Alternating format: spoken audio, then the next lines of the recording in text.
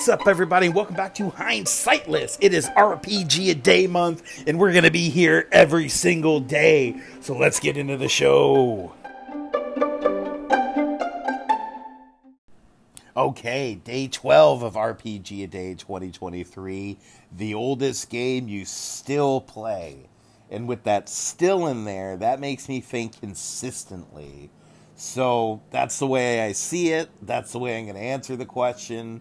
And my answer will be Pathfinder, first edition. Came out in 2009. I know it's not super old. What is that, 16 years roughly? Yeah, but I love it, and I play it consistently. So I think that's got to be my answer. You know, I could cheap out and be like, D&D, I still play D&D. That's the oldest game because it was the first RPG. But, you know, that's kind of cheating, right? I guess so. Anyway, yeah, it's Pathfinder. I love it. It's a great game. It's been around. It's still around. You know, it's still in print. You can still buy it, play it, all that stuff. Paizo isn't supporting it as much as they were before because Paizo has since come out with Pathfinder 2, which they are now getting ready to remaster, though they're not calling it Pathfinder 2.5, but it is. But they're not calling it that. That's totally okay. They're calling it Pathfinder 2nd Edition Remastered, but that's neither here nor there because the oldest game I still play is 1st Edition Pathfinder. So that's it for this entry. I'm going to end the episode with a call from the amazing and captivating Julz from NZ. She is responding to one of my prompts from the Lightning Round episode about my favorite characters. And in that episode, I talked about a few of the characters I came up for the show Wheeler Woe, the actual play podcast I used to run. The first ever homebrew actual play Pathfinder 2nd Edition podcast. Actually, at time of recording, just 2 days ago, August 10th, was the 5-year anniversary of the first release of Wheeler Woe. W-E-A-L. Wheel or Woe. Like the spell and shit. Anyway.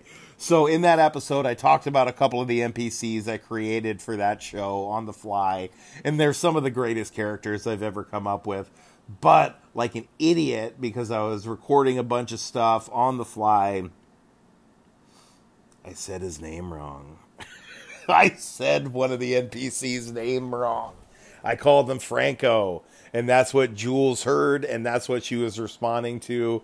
Both Julz and I know that both her and I know that Franco isn't really his name. Franco was the inspiration for his name.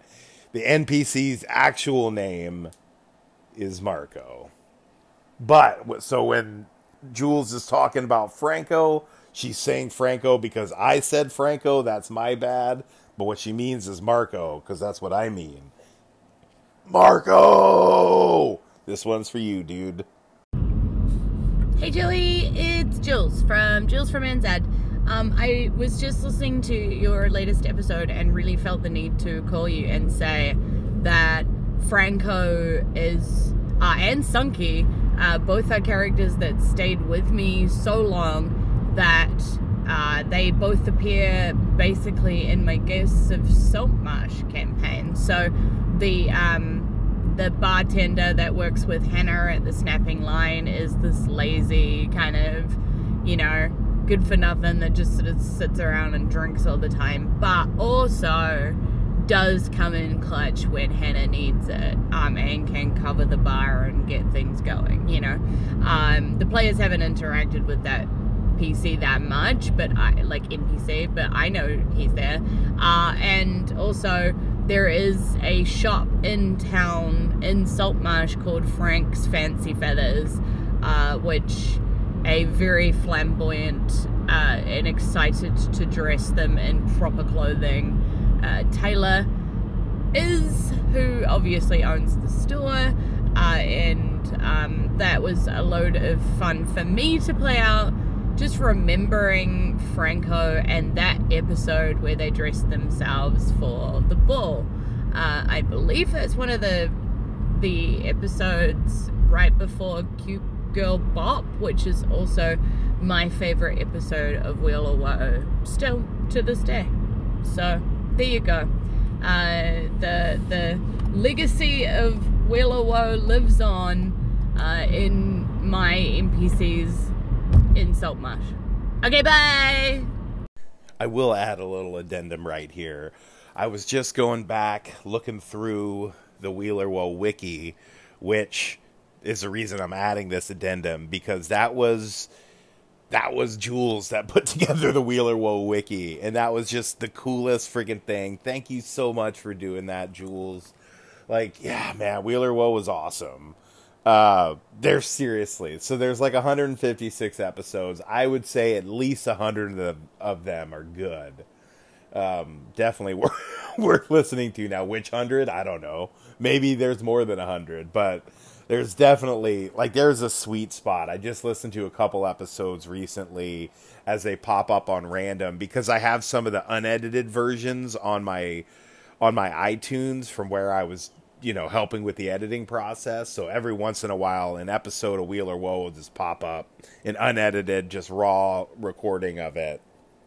And yeah, that show, we did a great job.